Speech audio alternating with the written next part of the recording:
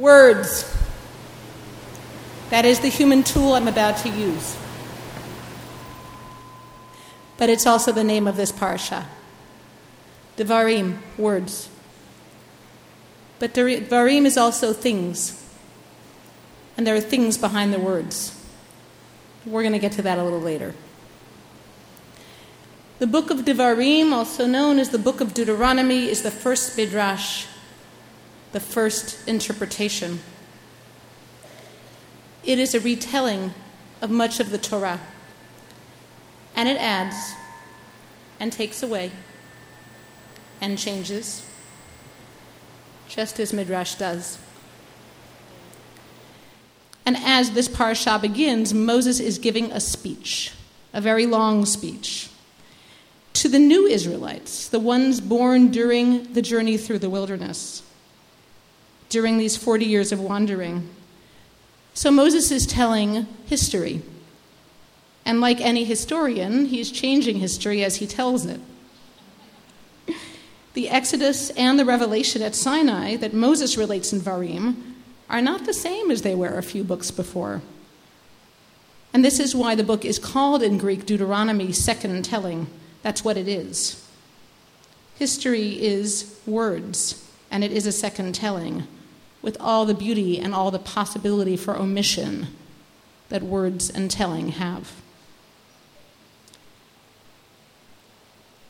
Every historian has to know where to begin, and Moses begins his story not with the Exodus and not with Sinai, but with what happens after Sinai, with the wilderness and the command to enter the land of Canaan. In some ways, the most relevant beginning for the people about to enter the land. And Moses reminds the people of a particular incident in which Moses appointed judges and leaders to help govern the people, because he says, Lo uchal levadi la'aseit etchem. I cannot carry you all by myself. How can I bear without help the trouble of you and the burden and the bickering? Therefore, pick from among your tribes people who are wise and knowing, and I will put them at your head. So it makes sense that Moses is talking about tribal government, since they're going to need government. And it makes sense that he's kvetching, because it's been a long 40 years. But Moses is leaving something out. Moses implies that he proposed this system of tribal government. But he didn't. It was Jethro, Yitro, the father of Moses' wife Zipporah, a Midianite priest, who told Moses to appoint this tribal hierarchy. And he proposed it not only because Moses was fed up, but because the people were not being well served by being judged by only one person. The people were exhausted, and Moses was exhausted because Moses was trying to deal with all of their issues. And he was probably ignoring his wife and kids to boot. So Jethro, who has a stake in the matter, says to Moses, the thing you are doing is not good. And he suggests the possibility of sharing leadership with others. And this is the part of the story Moses completely ignores in the retelling. It seems to have slipped his mind.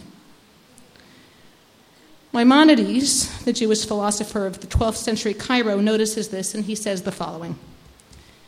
It seems to me that Moses, did not wish to make mention of Yitro before the entire nation of Israel, either out of modesty or because this generation would not view in a positive light the fact that he had taken a Cushite wife, so it was damage control.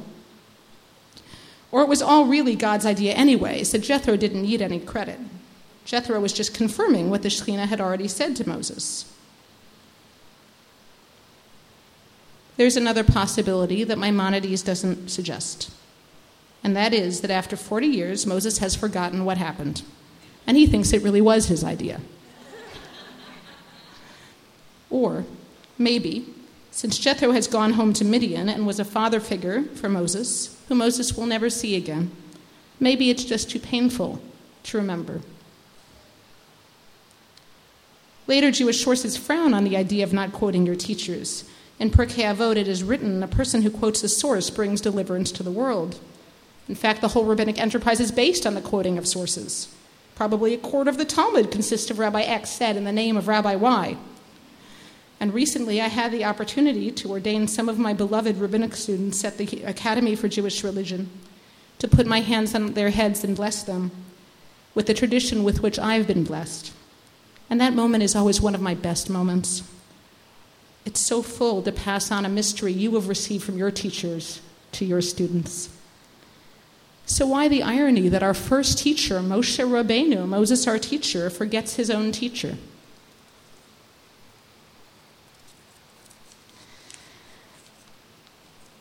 Perhaps this is itself a teaching.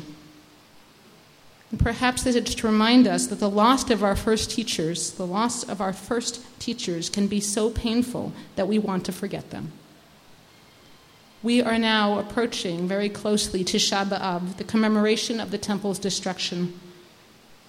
And the events of the destruction of the first and second temples were not only devastating catastrophes for our people that meant terrible loss of life, land, and meaning, but were also the birth of the Judaism that we know. The destruction of the first temple led to the canonization of the Bible. And as for the second temple, there is a legend that Yochanan ben Zakkai, a great sage, was carried out of Jerusalem as the city was burning in a coffin, as if he were dead, in order to save him. And that sage went to a small town called Yavne and started a school, and he began the Judaism that we know. And the sages of that era conceived this genius idea that they were going to make their sacred space portable, so nobody could take it away or send them away from it. They were going to put it in a scroll about this big that you could take anywhere. Words. They were going to put it in words. Brilliance. But there are things behind words. The temple was our first teacher, a sacred place we could bring our bodies as well as our souls. And when we went into exile, we not only lost that teacher, we forgot it. We even deprecated it. Our scholars said, well, we had a temple because we weren't evolved enough yet to live only in the world of ideas. Now we can exist purely in the world of Torah.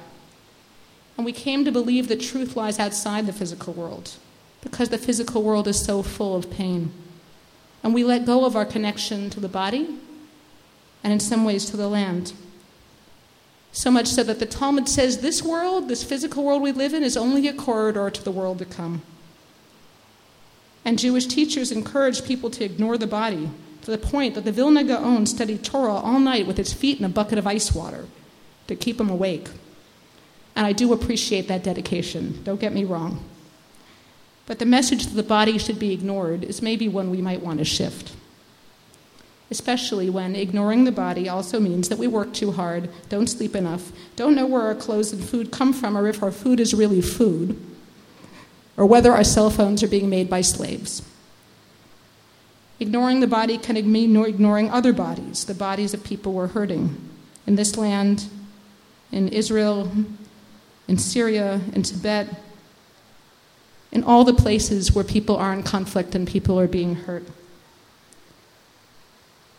The body is the real. The body is complex.